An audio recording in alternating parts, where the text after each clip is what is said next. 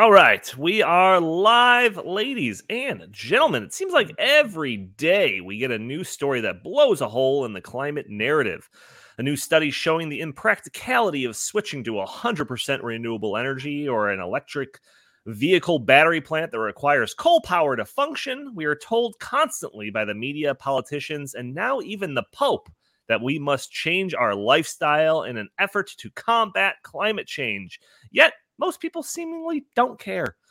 These facts have recently left me wondering, what is it going to take to finally destroy the climate narrative? We're going to be talking about this and more on episode 418 of the In the Tank podcast.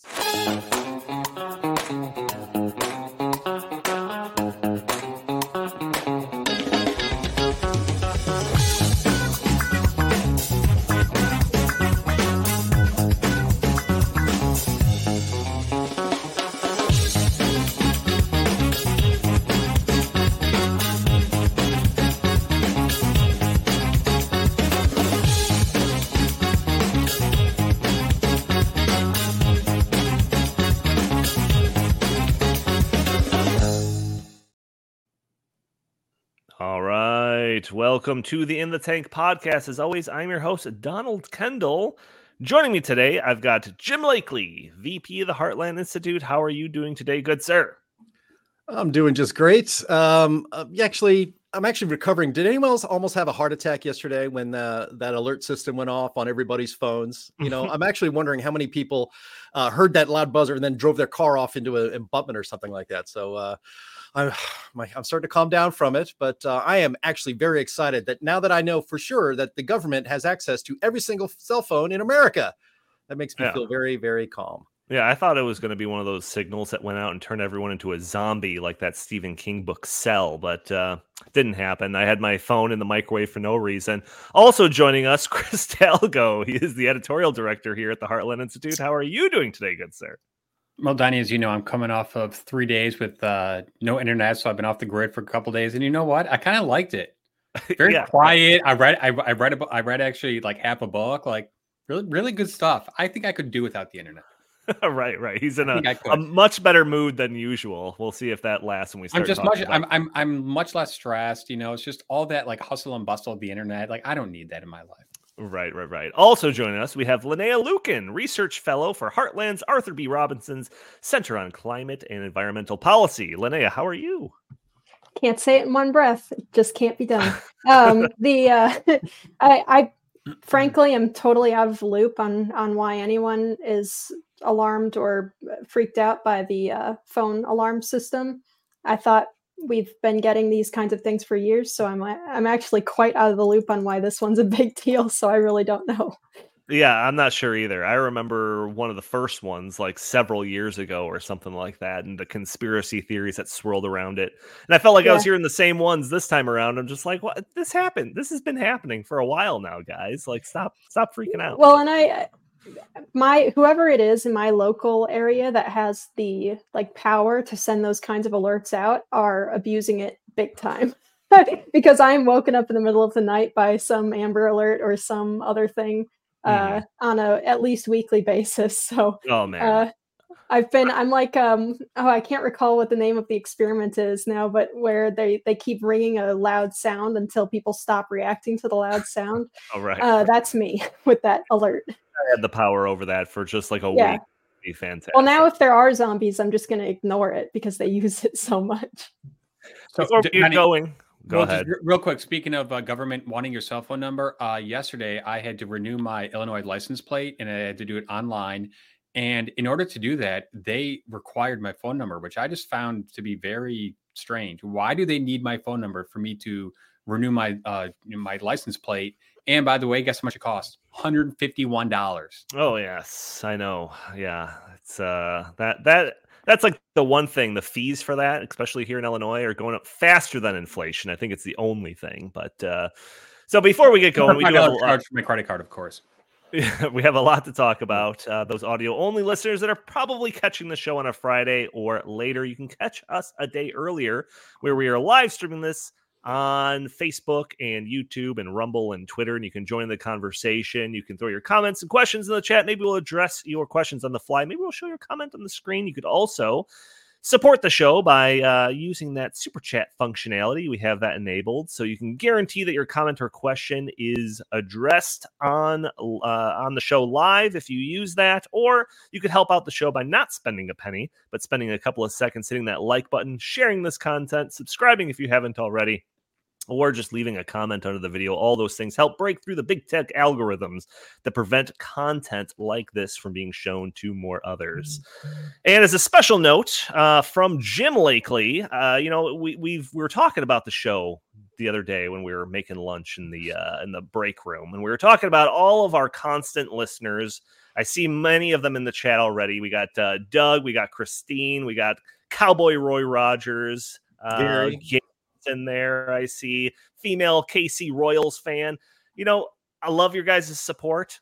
Bring some of your friends on next time. I really want to develop this little community that we have all the time in the side chat over here. So invite your friends. I know that there's a couple of those that know each other outside of the comment section, but it's always good to have more people in there, develop a little bit of a community. Right, Jim? 100%. Yeah. I mean, if you're a fan of this show, and again, we love our regulars. We love seeing you guys in the chat every week. Help us spread the word. I mean, we don't really have a budget to to grow this audience, and there's really only one real way to grow an audience, and that's organically. So if you enjoy this show and you have like-minded friends who you also think would enjoy the show, especially being there live where we can interact with each other, send them an email, shoot them a text, say, hey, the show's on. You should come in and watch this. It's a lot of fun and very informative, and that's what we aim to do. I mean, we are a think tank, and it's we want to have fun on this show, but you're also going to get a lot of really great information about public policy that you pretty much don't get anywhere else. So please bring some friends along next time. That is true. Yes, we are going to be getting into a lot of stuff as it pertains to climate change and the proposed solutions to climate change. But before we do, there is a little bit of newsworthy stuff going on. And that is the fact that Republicans are making history, folks. Let's hear that round of applause. Yes, that's right. Republicans are making history. For the first time in United States history, I know, yes, history is being made. The Speaker of the House has been removed. So it's never happened before. Republicans, great job. Fantastic. First time ever. After being in position for about 9 months, Speaker of the House, Kevin McCarthy, was removed from that position. Yep, I know. Resolution to remove McCarthy was initiated by Republican Representative Matt Gaetz and passed with the support of an entire 8 Republicans and all of the Democrats. Chris, what the hell is going on here? Well, I guess what's going on here is that the hardliners, Matt Gaetz is one of them, the Freedom Caucus members were really upset with how Kevin McCarthy negotiated the debt ceiling deal a couple months ago and his negotiations on the continuing resolution, the budget deal last week. When Kevin McCarthy was, running for speaker, he said he was going to once and for all cut spending, and he refused to do so. And it was just, the same old. And I've been watching this stuff, pretty intensely for 20 something years. And it's mind boggling how many times we've had Republican speakers or presidential candidates or whomever come in and say, we are finally going to, cut spending, and we're going to really make, like hard cuts. We're going to actually look at the entitlement programs and, put them on the path to solvency. And every single time when the rubber meets the road, they just don't do anything. So, I mean, I can see both sides of this, because I know that Mark Levin and a bunch of other, people who I highly respect and who know a lot more about this stuff than I do said this was a very bad idea. But then there's also that side of me that says, no, I think that this is good, because finally we have, a group of Republican congressmen who are saying enough is enough, and we are not going to allow you to come in, make these like hollow promises, and then just, do what is always done, where he, used Democratic votes to push forth a continuing resolution that didn't cut spending at all. So, I mean, I can see both sides of this. I think that in terms of So in terms of like political ramifications, for 2024 and beyond, I think that this is playing into the Democrats' hands to some degree because, the media is drooling over this saying, oh, the Republicans can't govern. They are, like they can't do anything. That's true, but it's really, it's true in a way, but it's because they are finally, a few of them, a very select few, 8 of them, are saying enough is enough. And we want someone to come in here and actually do what needs to be done. So, Jim, I'm not entirely sure what to expect tossing this story to you. I'm not sure if you're going to applaud it like a number of the people in our chat over here, or if you're going to say this is not good, practically speaking. So what do you have to say about this story? Well, I mean, I think first off, I don't think most Americans care about Sure. all this stuff. I shared in Slack as we were discussing it as an organization in our Slack communications instant message thing the other day, and it's like wake me up when this actually has any effect on the way government is run. I think McCarthy was dumped for several reasons. I mean, the number one reason is that all the Democrats voted, 8 Republicans and the entire Democratic caucus in the House voted to depose the speaker. The Democrats did it because they wanted to embarrass and distract and divide, make sure the Republicans are divide and conquer kind of stuff. As old as time. But the reason those 8 MAGA Republicans, extreme MAGA Republicans probably, did what they did, I think if they didn't just do it out of spite, one of the reasons they did is that McCarthy did not keep his promises to them. It was a contentious fight to get him to be speaker in the first place.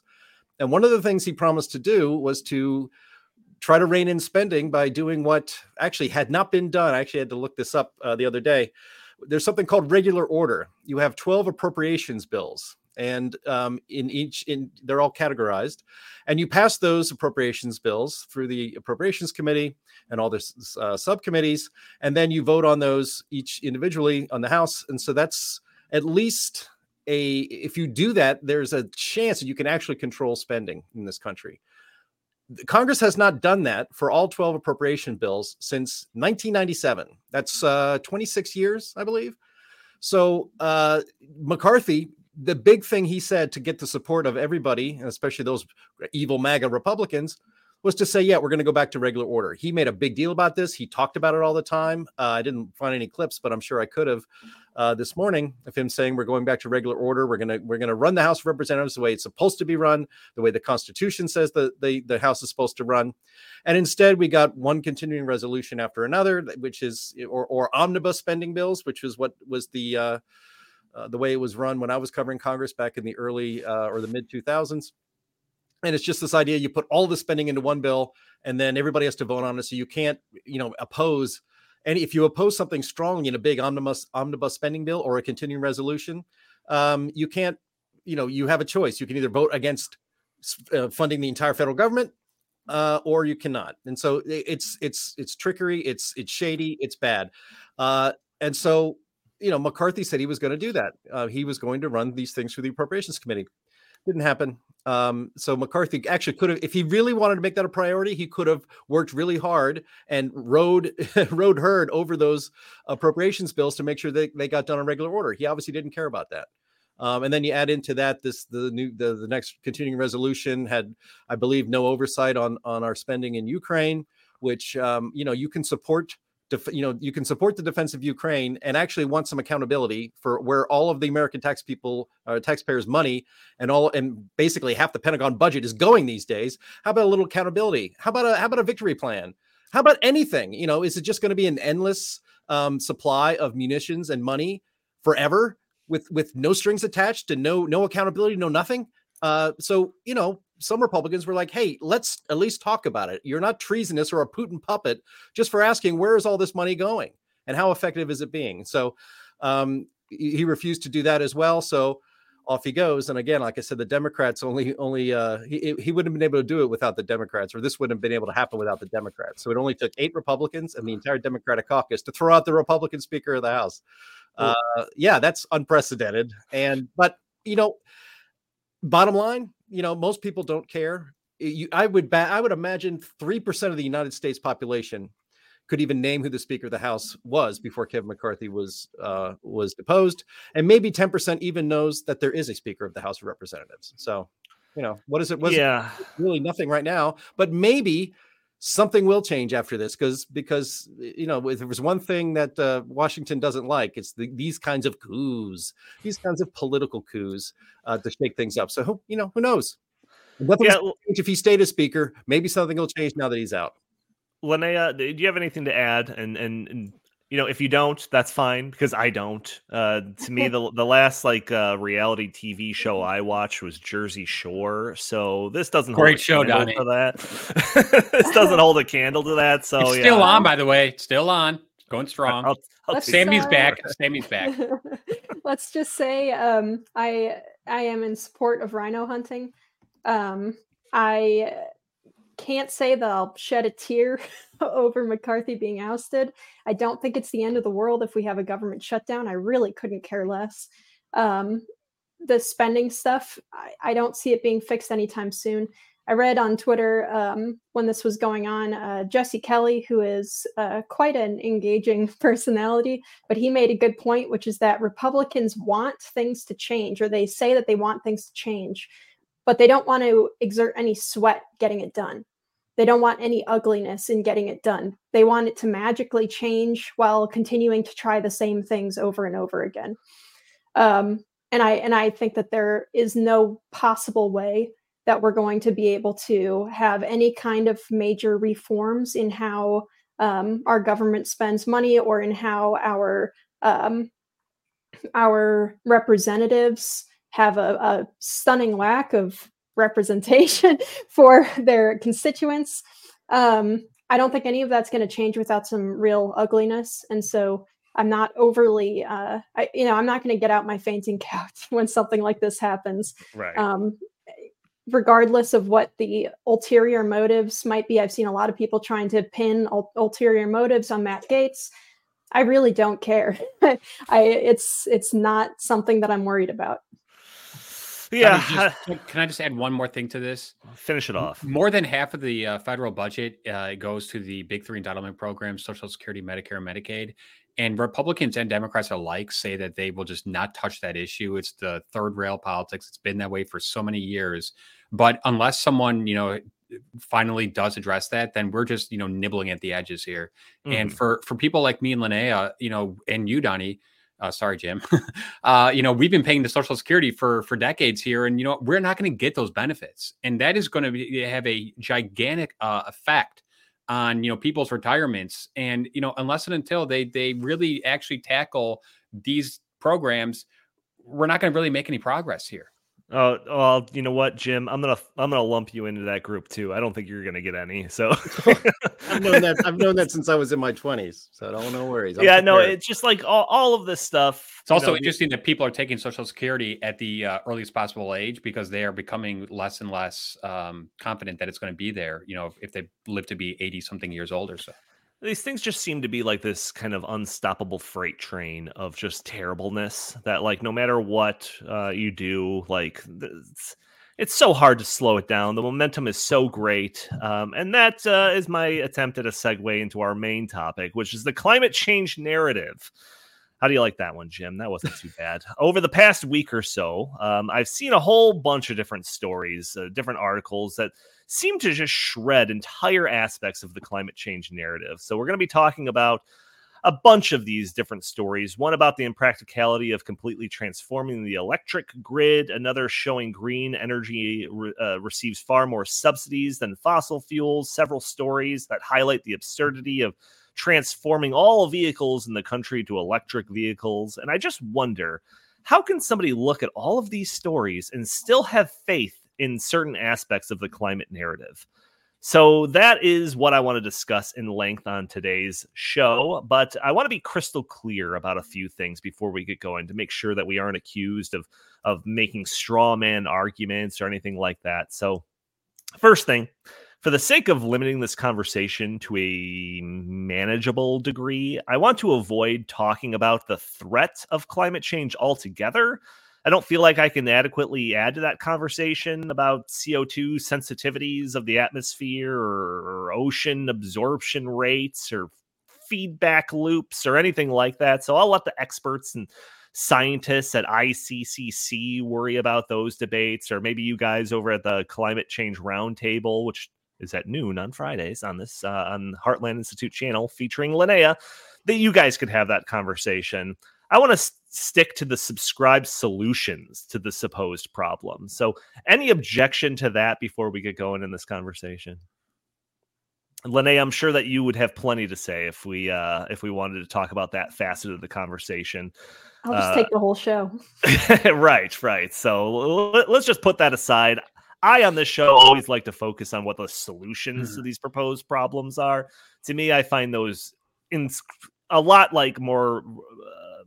I feel like I could add to that conversation just as like a lay person, and I also feel like they're so much weaker. So yeah, well, I'm going to go. So you're saying I'm not allowed to say that carbon dioxide emissions by humans is not a problem? So these solutions aren't even necessary on that front? Are we just going to? Okay, I won't say that because if I said that, that would be bad. So Donnie, I'm not going to say that carbon dioxide is not a big deal. One quick issue with how you frame that, because I reject that premise on its face. So it's like I just want to put that out there.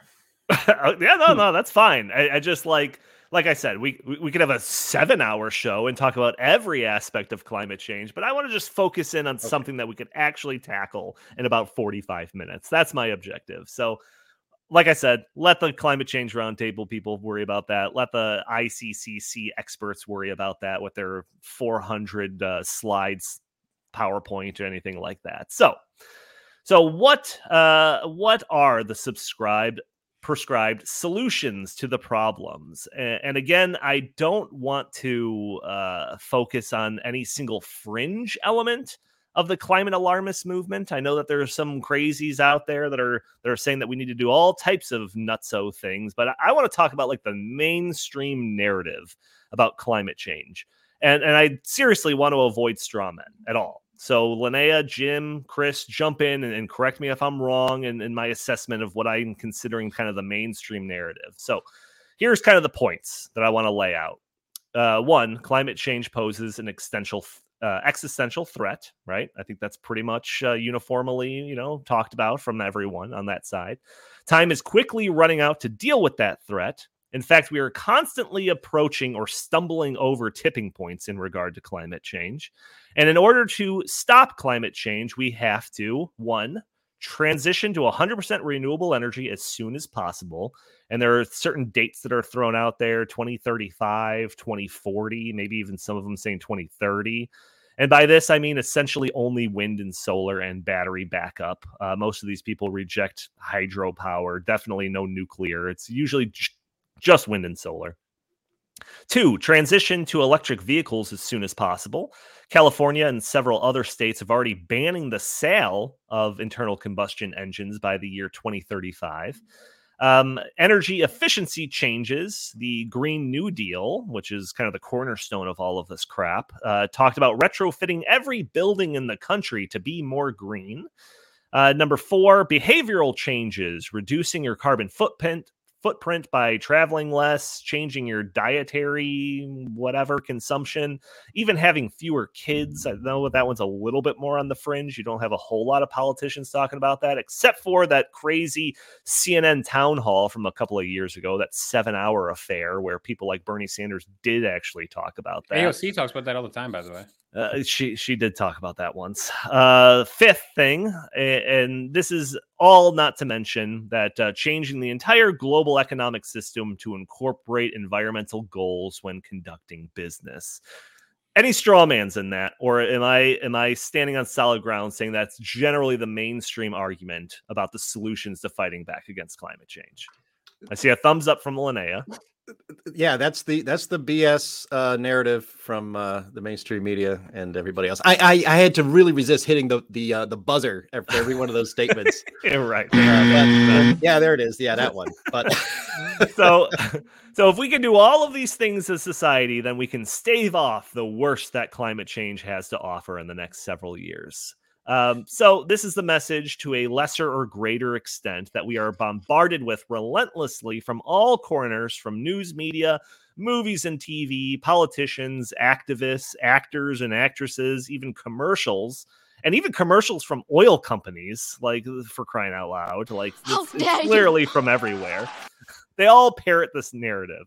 And most recently, Pope Francis has jumped into the conversation saying, quote, the world in which we live is collapsing, and that the, quote, irresponsible lifestyle connected with the Western model is to blame. So, Chris, you wrote about this story. Well, let's talk about the Pope for a little bit. What do you have to say to Mr. Pope? I don't know.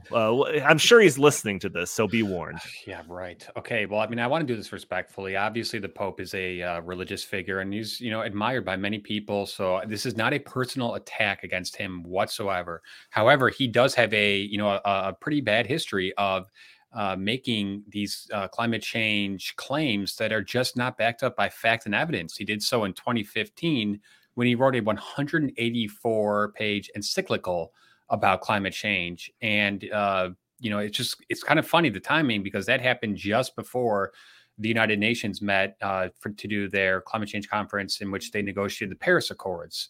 So, I kind of wonder if the Pope is being used to some degree by these international organizations in order to drum up support among the 1.2 billion Catholic followers, who, I'm not saying they hang on to his every word. However, I think if he comes out and says something like this, and it's written in an encyclical or an apostolic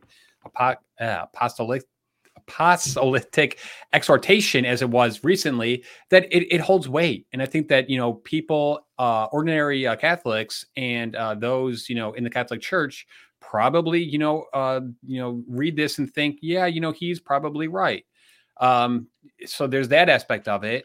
The Catholic Church obviously has a pretty poor history of, mingling science and religion. And this goes back hundreds of years.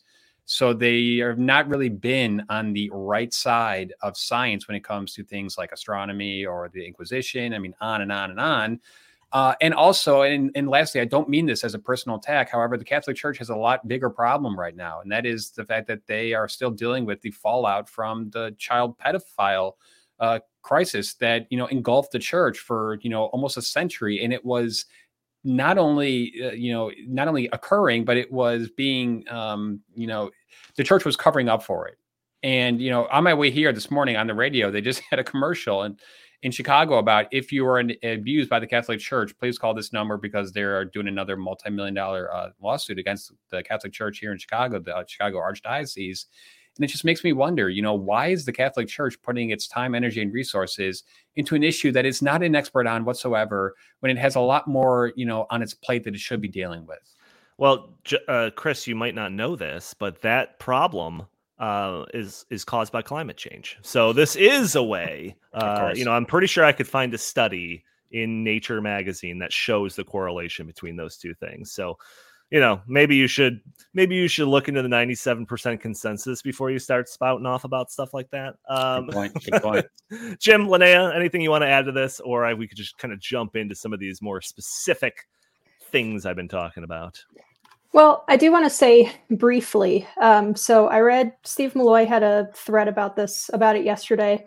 It struck me. I was taken aback by the excerpts and everything.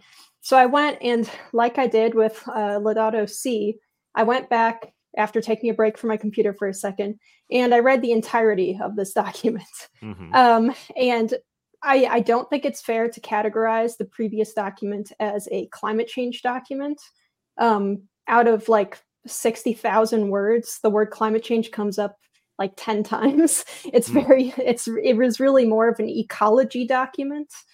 And so went back, read it, and yeah, the Pope's advisors are not doing a good job on this one. As I was joking with the comment section earlier, or not really joking, but saying it would really behoove the Pope to get some like a 10th man policy with his advisory board on this issue, especially because the results of being heavy-handed or even of pursuing like stopping a climate crisis by, lowering our standard of living is going to have serious impacts on people.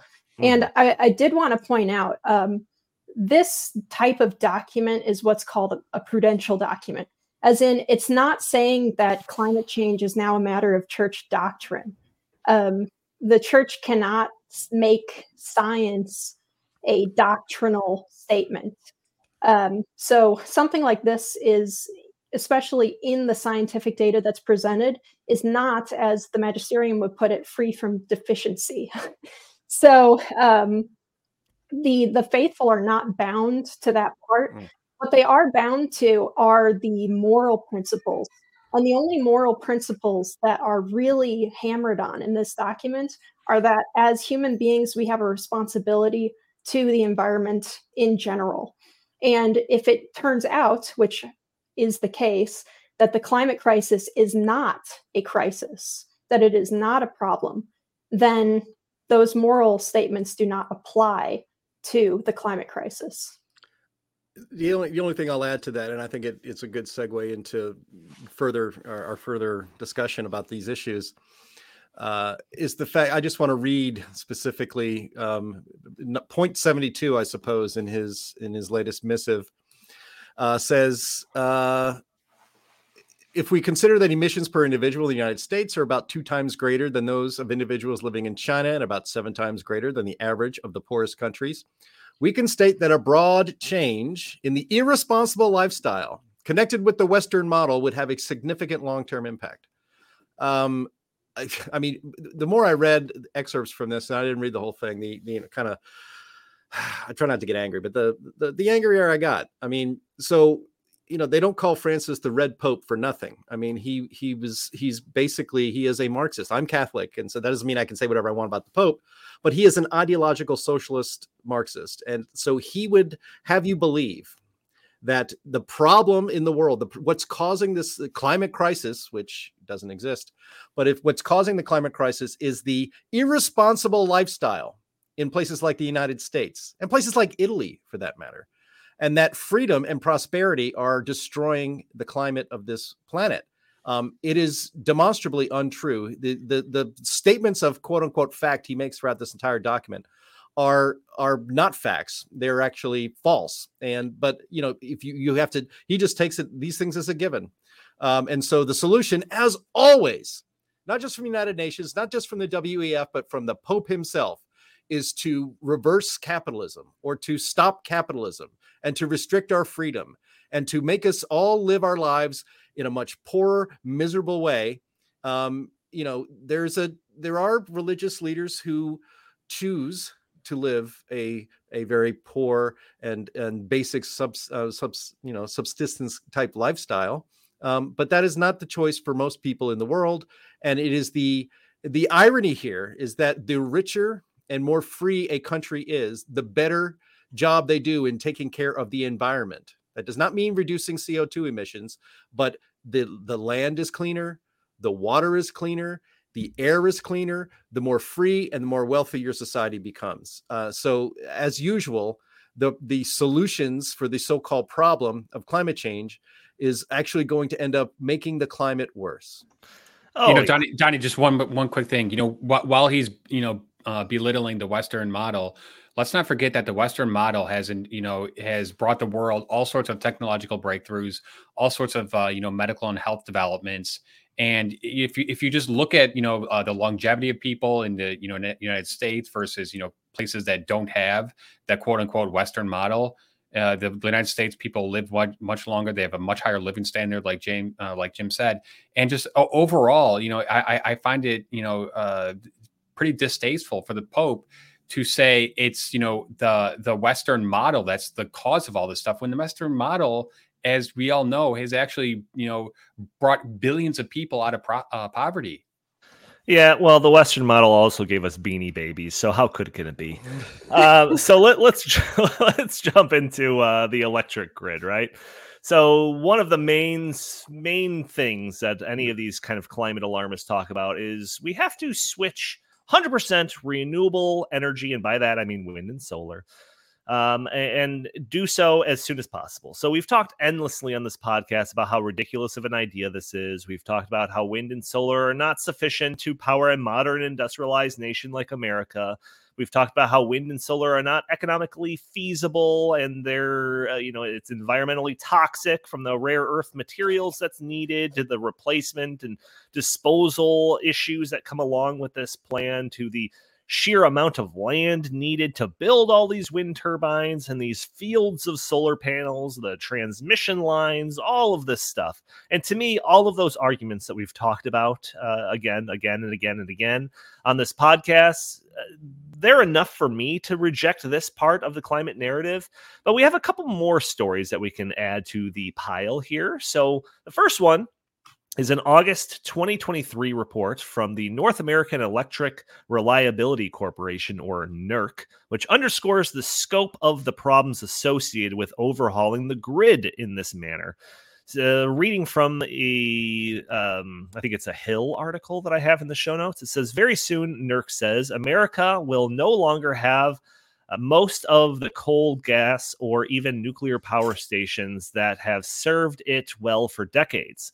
Most were located close to end users, required only short transmission lines, and provided affordable electricity almost 24/7. Short-sighted policy decisions are closing them far more rapidly than even unreliable wind and solar can theoretically replace them. New onshore and offshore wind and solar installations will be much farther from consumers, will thus require tens of thousands of miles of new interconnected transmission lines, in addition to numerous transformers, control rooms, and other specialized technologies. The report also discusses how much of this new tech would be needed from China, opening the door to embedded gateways that make the equipment vulnerable to surveillance and hacking, and also these sprawling wind, solar transformers and transmission line systems that will be more susceptible to damage from storms, wind, and hail, and etc. And just like imagine a tornado just like obliterating an entire field of solar panels, just throwing all of that stuff all over the place. So the article I have in the show notes for this report even shows more issues with this plan and other reports that have kind of talked about that this kind of supports. So if you're interested, go check that out. You can read it in length. And I get it. At surface level, it sounds great. Oh, we could just get electricity by catching some of the wind that's blowing through the plains, or, collecting some of the sun rays that are just falling down to the sky. Let's just do that. It sounds great. But the closer you look, the more impractical it is. And if you look really close, it really is an impossible objective. So, Lene, I'm going to start with you. What do you have to say about this issue in general, and maybe specifically this new report from NERC? Well, I mean, it's not a whole lot that we haven't heard before. We've seen reports in the past that there is physically not enough materials like copper to supply every single person in the UK with an electric vehicle. So that's fun. I really do want to emphasize, though, that these green. I saw an exchange the other day that kind of blew my mind, and it was some people who had all those like climate change tags and stuff in their usernames on Twitter, talking about how we need to stop drilling for oil and stop mining for coal because it has an impact on the landscape, and that we should instead have wind and solar because mining is so bad for the landscape, and we need to stop coal because of that. And I didn't comment on it because I'd rather not get into flame wars every day, but I was blown away by the lack of background knowledge that these people have when it comes to where these materials come from to build the things that they're talking about.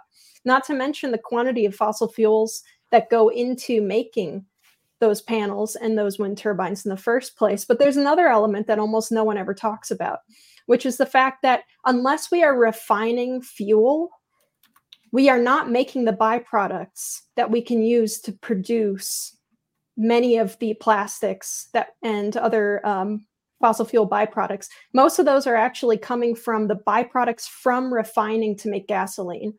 So if we're not making gasoline, we're not making those other products unless we set an entire industrial facility aside specifically for that, which, as they're making it harder and harder to build new refineries, I strongly doubt that they're ever going to do. Yeah, Donnie, just real quick. So, as Linnea was talking about how solar panels and giant wind turbine fields, you take up substantial amounts of land, and it's not nearly as, green as they claim it to be. Michael Moore did a great documentary a couple of years ago about the pulverizing of giant swaths of earth just to get those rare earth elements and minerals, because they are like 0.01% of the soil matter. So they Right. need to go and just do this full scale gigantic pulverizing of thousands of acres just to get enough to make a battery or whatever. So Yeah. like Lena said, their lack of background knowledge is just it's absurd. Because it's not that rare earths are actually rare in the crust. They're really not. There's a lot of them.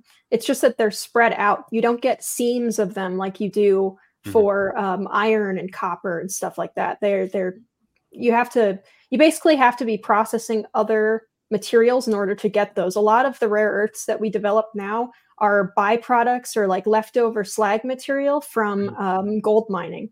Mm-hmm. Yeah, and one other story that I want to just kind of heap onto this pile is like the issue with the cost, right? Some argue that fossil fuels get tons of subsidies, and this claim is based on extremely twisted facts. And in reality, it's renewable energies that are just awash in subsidies. In fact, there's a recent report by the Biden administration's Department of Energy's Energy Information Administration. They published this report in August that shows that renewable energies get, quote, by far the largest slice of the pie when it comes to government subsidies. So, we've known this, but it's always nice when the other side kind of confirms our points that we've been making. But just on this point of the energy grid, Jim, transitioning to 100% renewable energy, we talk about all of these things, everything that, I brought up at the beginning, everything that Chris and Linnea just said, all of these stories that I just talked about. Like, what is it going to take? If we're not there already, what is it going to take to wake people up from this dream that this is even possible, let alone economically and environmentally feasible? Yeah, we talk about this on this podcast a lot, and it's talked about almost every single episode of Climate Change Roundtable, which you can watch Fridays at 1 p.m. Eastern, noon Central Time on the Heartland Institute's main channel on YouTube and also on Rumble. But yeah, we're always, and I know Linnea feels the same way. It's like you see story after story about how so-called green energy is a fraud that, I would have thought years ago now, this is in the innocent times of the Obama administration, when we were pouring hundreds of millions of dollars of taxpayer money into a company called Solyndra. And that when that went belly up and the CEOs got to fill their pockets and walk away while the American taxpayer had to foot the bill, I would have thought, that might wake some people up that this whole thing is a fraud and a scam. That didn't work. When you see Germany supposedly going to completely revolutionize and redo their entire energy grid in the green way. So we're going to have lots of wind, we're going to have lots of solar. And very quickly, everybody's energy bills went through the roof. They started worrying about having enough energy capacity in order to power up one of the most important economic engines of Europe. That didn't really seem to faze anybody. And I think it was just a couple of months ago that the leaders of industry in Germany said, we have to close these factories down and move elsewhere because we don't think we know we're not going to have enough power to actually run our factories if this stupid green energy madness continues. That apparently hasn't woken anybody up. You see, I know Sterling Burnett is watching the show here in the chat. He lives in Texas. We had that the Texas power disaster that happened in February, I think 2 Februaries ago. And that didn't really wake anybody up. It's fine. We can continue moving forward like this. You can show pictures of children in the Congo digging up cobalt and other rare earth minerals in absolutely filthy and dangerous and horrible conditions. And you can show those pictures. You can there was a whole documentary about that. There was a book written about that. Nobody seems to care. And so I'm probably the most cynical person on this podcast. I think after this parade of proof that green energy not only can't work, it's created in immoral ways. And if this hasn't woken people up, I can't imagine anything can wake people up. Maybe it will take them not having power at all in their homes for weeks on end, because the stability of the entire national grid has been so compromised that we can't even keep this country running anymore. If it comes to that, it's way too late. As it is right now, it's already way too late. But, I keep waiting for that eureka moment when people realize this is all a scam and cannot work. It cannot work. As Linnea said, there isn't enough copper in the world just to give everybody in the United Kingdom an electric car, let alone everybody in the world. And then you come to realize, you know what? They know that. And that's the point. They don't want us to have energy independence. They don't want us to have personal transportation. They don't want us to have affordable energy prices. They don't want us to be able to heat our homes and to live our lives. And even the Pope says we have to change the way we live our lives, because the people who want to control us think that if you have too much freedom, and energy is the engine of freedom, that's a problem. So they're doing all they can to stop freedom at its source, which is energy. Yeah. Linnea, this is the question of the podcast. It's just like, what is it going to take? And last week on Climate Change Roundtable, again, Fridays at noon Central Time, you can join the show at Heartland's YouTube channel. Last week you had Steve Gorham on talking about his new book, which is called Green Breakdown, I believe. And in it, at one part of the episode, he talked about how he thinks that people will finally understand this at some point. He's like, maybe it'll be 10 years from now. Maybe it'll be 20 years from now.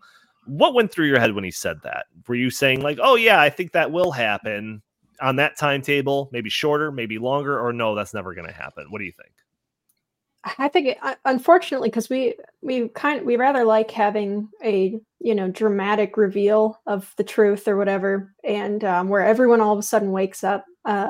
But I really don't think that that's normally how things work. I think it's normally a really slow slog. And I think you guys are partially right when you say that it's going to take people feeling personal pain in their own lives in order to realize that these ideas are probably not so good. Some of the people that I've talked to in the past who used to be on board with the green stuff all of a sudden became skeptical, not because they heard it in the news or something that perked up their ears, because most people aren't paying that much attention, to be honest. No one's as into this topic as we are. I mean, it really is kind of a niche political position to have, even on the right. So no one knows all of the information, which is why it's such a good thing that Heartland goes out and tries to disseminate some of these facts. But they're not going to report that kind of stuff on CNN. What people do find out, and in my experience is what happens, is they get a wind development project or something that starts going up, or their electricity bills start going up, and then all of a sudden they say, well, hang on a second. I'm seeing dead birds all over the place, or I'm getting headaches because of the flicker, or whatever it happens to be. There's something really weird going on here, and we're not getting the full story. And so they'll start investigating. They'll go to like John Droz's website about stopping wind development, or some of the other programs that are out there to help people figure out how to fight them in their neighborhood. And they'll find that there are other people out there who have been talking about how these projects are not as beneficial as they are purported to be. And then they'll start kind of snowballing and learning all the rest of the stuff. But usually it takes something in their personal life that brings them to this perspective. And if they never get, badly hit by it, or, the opposite can happen. They can start going worse to the other side. If they get hit by a hurricane or something, and then all they're seeing on TV is that this is because of climate change. Well, that's going to influence the way that people think. So I'll beat the drum on this forever. The media is our main hurdle on this issue.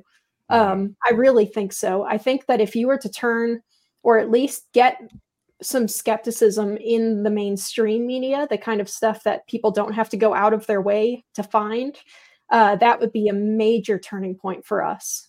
Yeah, Donnie, I know that you mentioned earlier that you don't want to talk about the problem of climate change, but all these solutions are predicated on climate change being an existential crisis. So if we were to to poke holes in that narrative as we, do every day here, I think that would also help people understand that, wait a second, these programs and these, green energy, subsidies are actually not even necessary in the first place. So I think that is like a core part of this whole, argument.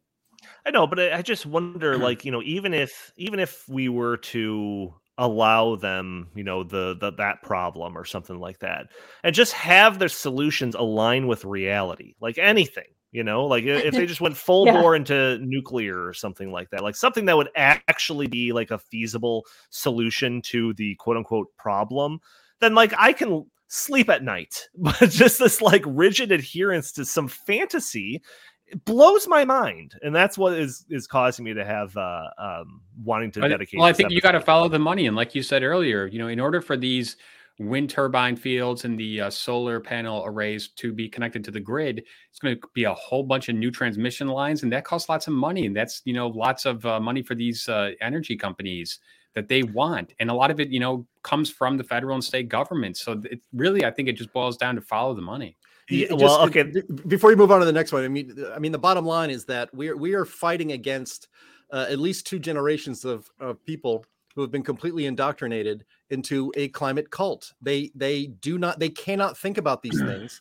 You can present them all the facts you want, and it will not penetrate, because they are not dealing in a logical world. They're dealing in a fantasy world, and they're dealing, and you're dealing with people who are so fanatical that they are religious in their adherence to this. Now those are the zealots, but even just so ordinary people are just they've been in their entire life awash in this stuff. They've been 50 feet deep under an ocean of propaganda. And so it's very hard. We tried. I think we do a really good job, but it's going to take a lot of time. As somebody, one of our viewers here on the podcast had noted, that the madness of crowds, like you can get a mob really worked up and brainwashed, and that happens relatively quickly and on a broad scale.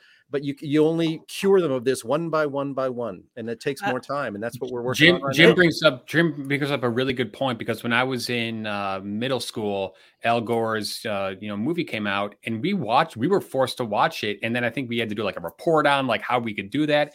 And I remember went home later that day, and I think I was talking to my dad about climate change, and he was like, actually, that's not really true. And then he kind of opened my eyes. But then I just think all these students, millions and millions of students for the past couple of decades, have been brainwashed into this indoctrination factory. And I saw it when I was teaching at a high school in South Carolina. The Earth Science department was all about climate change. That was all they talked about, and that's all they did.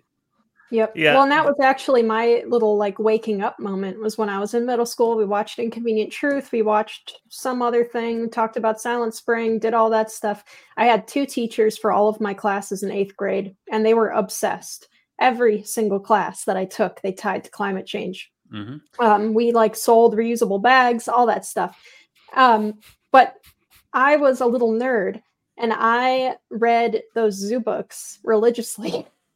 And one day my teacher said that polar bears are dying when the ice is melting because they're not good swimmers. And that just flicked a switch in my brain. I was like, wait a second. Yes, they are. They're the best swimmers. And I didn't believe a thing she told me after that. Right. And it just, so your expert card just got revoked. Yeah. It's stuff like that gets to people. But I will say, I don't think that people losing power is going to be enough. Because so far, when people lose power, they blame it on climate change. So I think that it needs to be worse than that, unfortunately. My heart really goes out to the people that are true believers in the climate crisis, but also realize that this whole idea, like the solutions that are being proposed by everyone on that side, aren't solutions. They're not real. It's I don't know where Michael Schellenberger currently stands on the idea of a climate crisis, but I know that's how he kind of got into this side of the debate, is realizing that the solutions weren't real solutions. Or Chris, you already mentioned Michael Moore with that Planet of the Humans documentary, or the guy that kind of directed it or narrated it, I forget, Jeff Gibbs. Those two, for sure, true believers, realize that wind and solar are a corporate scam. And it's just basically, it's you're telling me that, a comet is coming and you don't have an actual practical solution like sending Bruce Willis up there to blow it up or anything like that, your solution is magic? I'm supposed to sleep at night knowing that magic is the solution? Like, my heart really goes out to those true believers. But I want to get back to this main point, but I want to bring up another facet of this whole kind of climate narrative and the solutions around it, and that's in regards to transportation. So transitioning the American fleet of cars to EVs, electric vehicles. So again, this is a topic that we've discussed on multiple occasions on this podcast. We've talked about the limited range of electric vehicles, how expensive they are, how government subsidies are basically only benefiting upper class people when it comes to buying these cars. We've talked about how expensive it is replacing the batteries and the increased likelihood of them catching on fire. We've talked about how they are not equipped to withstand the cold weather. And like wind and solar, they require massive amounts of rare earth materials, which we are increasingly reliant on China for. And again, these issues that we've covered before on this podcast is enough for me not to want to get one. But again, we have a bunch more stories to heap onto this pile. So the first one that I want to discuss is out of Kansas. I saw one commenter, I think maybe it was Bob, mentioned this in the comments just a few minutes ago. But it's a story out of Kansas where a Japanese technology company has set up a large electric vehicle battery plant. And apparently this plant uses so much energy to produce electric vehicle batteries that the state's energy company is going to keep a coal plant, which was slated to close, open. So that's right. In order to build more batteries for our nice, clean electric vehicles, we're going to have to continue to burn a whole lot more coal. And not only that, but the Japanese firm also stands to garner billions of dollars in federal subsidies. So, Jim, I mean, this would be comical if it weren't so indicative of how ridiculous the system we've built around this so-called green industry. What do you think about this particular story? Yeah, well, that story. I think I saw a reference to the Cowboy State Daily, which of course is Wyoming, which of course Linnea went to the University of Wyoming, so she has a connection there, and seems to be a lot of common sense and smart people that come in and out of Wyoming, which should probably be recruiting from there to handle all of our sensitive government activities. Yeah, I like the journalist, one of the journalists who work at this paper. He's really cool. Yeah, but not just because he quotes me all the time. He does quote you all the time because he's very. I feel bad for throwing shade at Wyoming last. I literally just picked a state to make fun of last week, and now I apologize, Wyoming. Well, it's okay because Liz Cheney was, Yeah, it's true. Liz Cheney is a representative there, so you can make fun of him for that. Take back my apology. Go ahead, Jim. Yeah, no, it's just. I mean, I've said it several times. It's like one of the ways I try to communicate this to people who believe in green energy and that green energy is the future. I say that green energy can't generate enough energy to create itself. In other words, you would need, somebody should calculate how many wind turbines you would need and where they would have to be placed and how many transmission lines would have to be brought in to feed a factory that makes nothing but wind turbines. In other words, it's not the energy is so unreliable and not dense enough that green energy literally can't generate enough energy to make more green energy. Fossil fuels can not only use the power from a coal plant to build other coal plants easily. You can just keep multiplying them, not to mention a nuclear plant's ability to create other nuclear plants if you were just to use that source of energy. I think that's one way I've tried to explain to people that and this story about they're needing to build a brand new coal plant in Kansas in order to power a factory that will make electric batteries. I mean, or batteries for electric vehicles. I mean, it's awesome. That is like the example of what I've been trying to tell people for so long, and it made me laugh so much. Yeah, no, it's absurd. And there's one other story, and then I'll get a comment from Linnea and Chris that I want to bring up. And this is this I think might be even a better story of just the absurdity of all of this stuff. So in 2023, the Biden administration poured $1.7 billion into a federal transit administration's grant program to encourage low and no emission vehicles as a part of Biden's infrastructure plan. So Jackson, Wyoming being brought up again, received nearly $1 million under this grant to purchase a fleet of electric city buses. They bought them from a firm called Proterra, one of the nation's largest electric bus manufacturers. Well, Proterra went under. due to, quote, various market and macroeconomic headwinds. And the 8 buses that Jackson, Wyoming bought, well, they're in need of repair, and the only company apparently capable of servicing these vehicles is Proterra, which I said went out of business. So the buses are just basically sitting in some city garage somewhere, just rotting away. And you just have to seriously think about the whole scope of this story to understand its level of absurdity. So the state and federal governments take tax money from you, give it to a firm like Proterra in forms of grants and subsidies and tax breaks to make electric vehicle, EV buses or whatever. Then the federal government takes more tax money and gives it to local governments so that they can buy the products from companies like Proterra, right? So the money is extracted from the economy, run through a massive complex bureaucracy so that there is an artificial customer and an artificial supplier. The situation is so far from a free market, it's unbelievable. And then everything is completely wasted because the company can't even stay in business. So this has got to be one of the most extreme examples of government waste, inefficiency, cronyism, or anything like that you can come up with. And the justification for all of those levels of absurdity is this idea of, well, we're going to fight back against climate change by doing this. It is so unbelievable to me that this is just applauded, by everyone on the left, because now Jackson, Wyoming is fighting against climate change. It's unbelievable to me. So, Chris, I'm going to let you take a kind of a swing at this whole topic of electric vehicles and maybe that story specifically. I think you hit the nail on the head that this is cronyism at its finest. The federal government puts out subsidies for products that people don't want to buy. People don't want to buy those products because they are not ready for prime time yet. And in a place like Wyoming, I'm not talking about the buses, I'm talking about EV cars here. There aren't enough charging stations. In these very rural counties in the heartland of America, there just aren't enough charging stations for people to, buy these cars and charge them yet. And people just don't want them.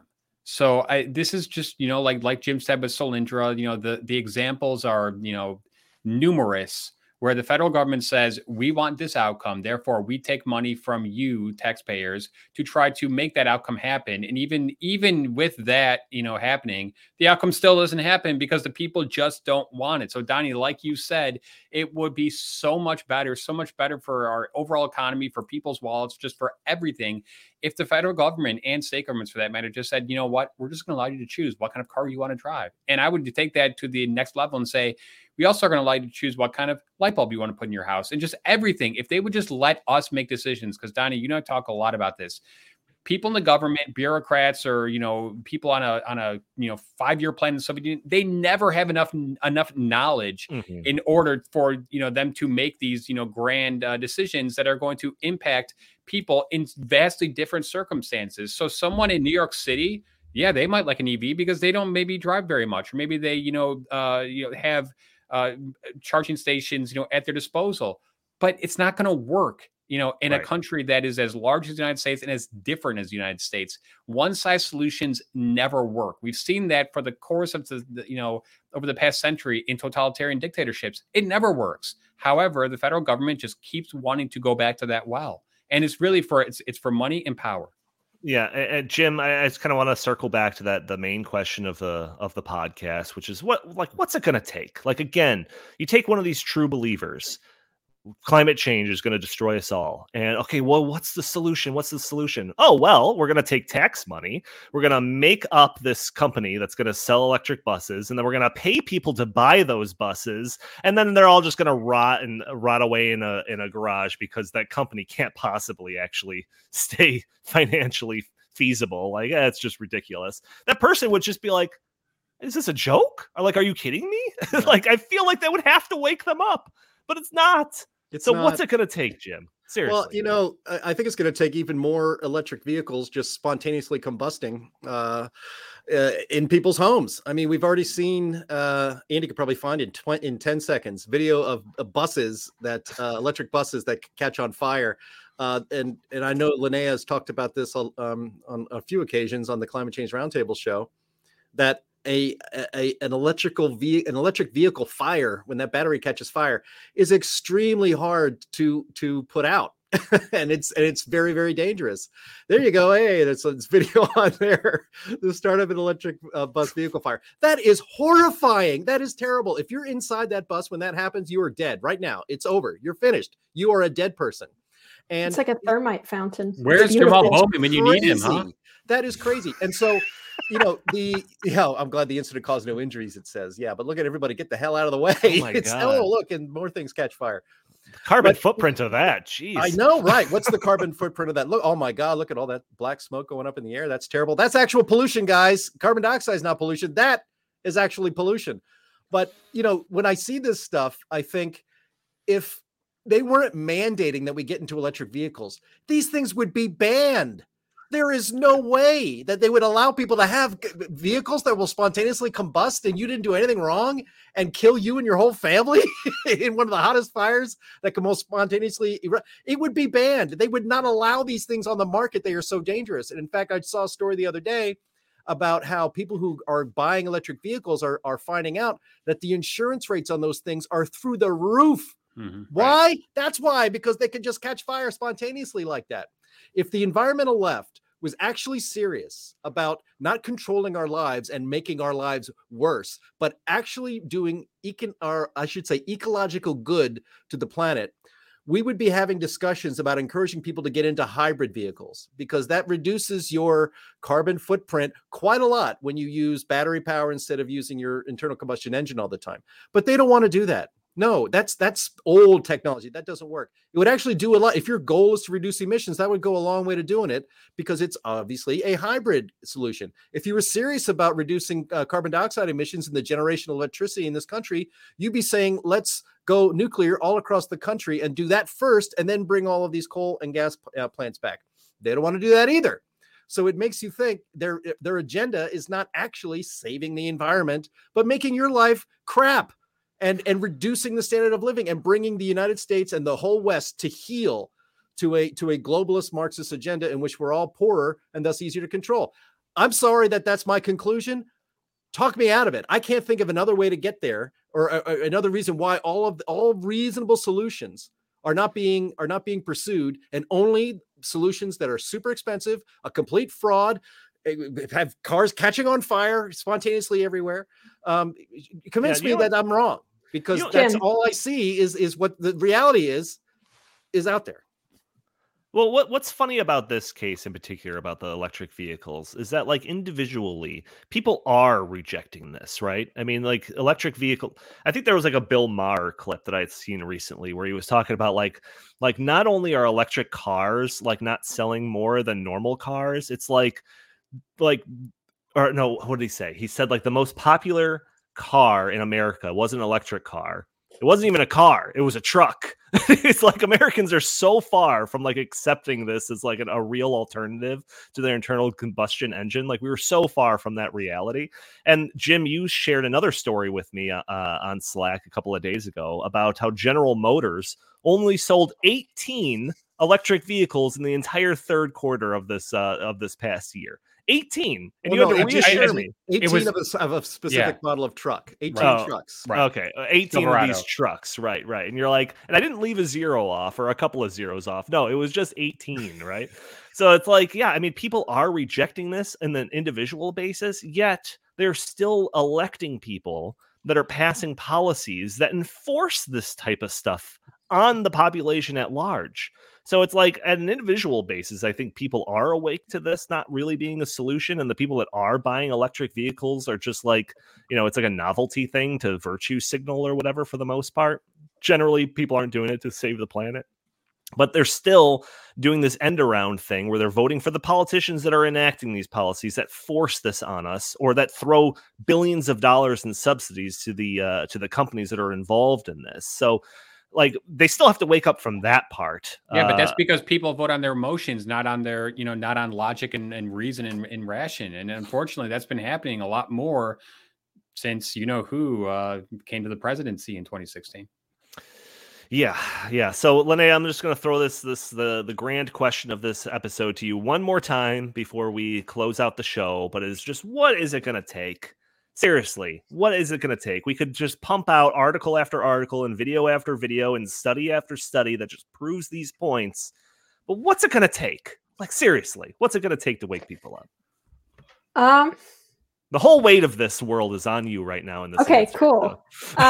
Well, the whole weight of the world is on me. And I think that step one is to just obliterate the mainstream media. I really think that if the mainstream, or at least take over, take them from the inside or something, and it's going to take a while, but I really think that if on people's television all day long when they're at airports, because apparently that's the only people who are watching CNN, if you're at the airport, if you're at the bus stop, whatever, if you're somewhere, anywhere that you are, and there's some kind of mainstream news, the Weather Channel, if you're playing the Weather Channel, and the Weather Channel is reciting a bunch of this hurricane was made 14% more powerful by climate change, according to this all attribution study. If you're getting that all day and you're not someone who is interested in this stuff, then you're just going to believe it. And I don't think that you can be blamed necessarily, because not everyone is an expert on everything. Most of us have a few issues that we just kind of take the experts, so to speak, for granted, and we just believe them, which we compartmentalize, and which I think is a mistake, but I think it's something that everyone does to one extent or the other. But if we can take over some of those institutions, I think it's going to be really important.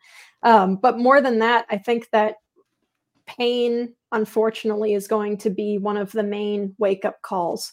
When people are seeing, their friend who owned a farm for years get his farm taken from him by the government or whatever, for green-related stuff, or if they are trying to force more people to eat those abominations, we're starting to get people who are usually kind of the crystal tarot card reader types to turn on the green people because of some of this mass-produced fake meat stuff, because they realize that it's not good for you, and that's their niche. So they're really hyped up about the WEF pushing fake meat. So I think it's going to be, individuals are going to slowly over time get sick of this stuff. They already rank at the lowest among all of the issues that they face consistently worldwide. If you give someone a poll and you poll every person in the world and you ask them to rank economy, grocery store food prices, social issues, all of that stuff, they are all going to rank higher than climate change every single time. It's only when you ask someone, is climate change really important? That's when they'll say, yeah, definitely, because they hear it 600 times a day. Right. Lenny, I have just a slightly different take on that. I think it boils down to the plain pain pleasure principle. And humans tend to change their behaviors when the pain is more than the pleasure. And I'm not talking about them seeking pleasure from driving EVs or from, buying solar panels for their homes. But right now, I think that the pleasure exists in that they are not ostracized if they fall in line with that. And until there's a societal and a cultural shift in which most people say, wait a second, that's garbage. What are you talking about? Then they're going to say, oh yeah. And it would actually it would behoove them to say, yeah, you're right. That is garbage. And I'm not going to succumb to that kind of, garbage thinking. But right now it's just that, like you said, the media, the schools, Hollywood, all these, very significant cultural institutions have such sway over people that a lot of my friends, they just buy the end of the narrative, because I think that they're afraid to, to be brave enough to actually question or counter it. So once you get a majority of the population saying, wait a second, and Donnie, this goes back to our original thing of whether people actually believe climate change necessitates this, giant, shift in their lives. Once the 50% or 50.1% of the people say, wait a second, no, it doesn't, then I think we're going to see a change. However, we have not reached that point yet. And I hate to be pessimistic, but when you look at children in particular, they are very, very, ardent that climate change is an existential crisis, and they don't even want to have children and blah, blah, blah, blah, blah. So we definitely need to reach those young minds and actually, ingrain them with the truth. In fact, yeah, it's. I think it's going to increasingly become this thing for like the future generations that like all of your problems that you're experiencing in your life are going to be attributable to climate change, and in reality, it's like the policies that are being like pushed and using just climate change as a justification that's really the problem of all the source of all of these people's problems. So maybe that's the strategy to kind of get through to that next generation. No, it's not climate change. It's not the idea that a stronger hurricane is causing you to not be able to find a job. It's all of these solutions that are being thrown around using climate change as a justification. So-called solutions to non-existent problems. Jim, any final words on any of these issues that we've talked about? No, I just would encourage all of our regular viewers on the YouTube channel to remember to bring a friend next time. Maybe we'll have some sort of contest. You can get a free gift, some free Heartland swag or something if nice. Maybe we'll make a contest into that. But thanks everyone for being here and for another great show. Yeah, and one other last thing, Sterling in the chat made a reference to Atlas Shrugged, which just by some weird coincidence, I have just started revisiting just like several days ago. That's sitting right there. I'm on chapter like 4 or 5 of that. Donnie, you're on page 1. Right, just kidding. And it is mind blowing to me how relevant that book is to what's going on today. Minus the climate change as like the justification for all of the terrible policies that are being pursued by all of the kind of antagonistic characters in that is all just kind of your classic collectivist thinking and everything, but it's still so relevant to what's going on today. There was sections during the first like 50 pages of the book that was just like, they must be talking about ESG here. Like, this is the same exact ESG rhetoric that I'm hearing today, but she's writing about it in a book that was published in 1956 or something like that, 1957. These are timeless issues that span generations. It's the micromanagers versus the freedom lovers. Right. And to close off the show, we just got a super chat from one of our most loyal listeners here, Christine, saying, thanks for raising these topics. Awesome show. Thank you, Christine, for supporting the show like that. It is greatly appreciated. All right, ladies and gentlemen, that's going to do it for this episode of the In the Tank podcast. Join us every week for a new episode. Please subscribe, write a review for us on iTunes if you're an audio-only listener. And if you're an audio-only listener listening to the show on a Friday or later, you can join us a day earlier where we are live streaming this on YouTube and Twitter and Rumble and Facebook. And you can join the conversation by throwing your comments and questions in the chat there. Maybe we'll show your comments on the screen. Maybe we'll adjust your questions on the fly. Also, you can follow us on Twitter if you would like at In the Tank Pod, or you can send us your comments, suggestions, and questions to the show by emailing us at inthetankpodcast@gmail.com. Jim Lakely, where can the fine people find you? At J Lakely on Twitter, at Heartland Inst on Twitter, and always visit heartland.org. Chris Talgo, what do you have to pitch today? StoppingSocialism.com, heartland.org. Fantastic. And Linnea, for people to follow your work, where can they go? Well, check us out on Friday for the live stream Climate Change Roundtable. That's at 1 o'clock Eastern, so noon Central. And also at climaterealism.com, Sterling Burnett and I wrote a op-ed on the renewable energy subsidies thing, and I highly recommend everyone go read that article because we put a lot of work into it, and it really makes it very clear that renewables are not being outpaced by fossil fuels when it comes to getting subsidies. So this arms you with some facts and figures that you can spam at people and win internet arguments with, which everyone loves. So. Intellectual ammunition, you might call it. That's right. All right. Thank you all for tuning in. We will talk to you next week.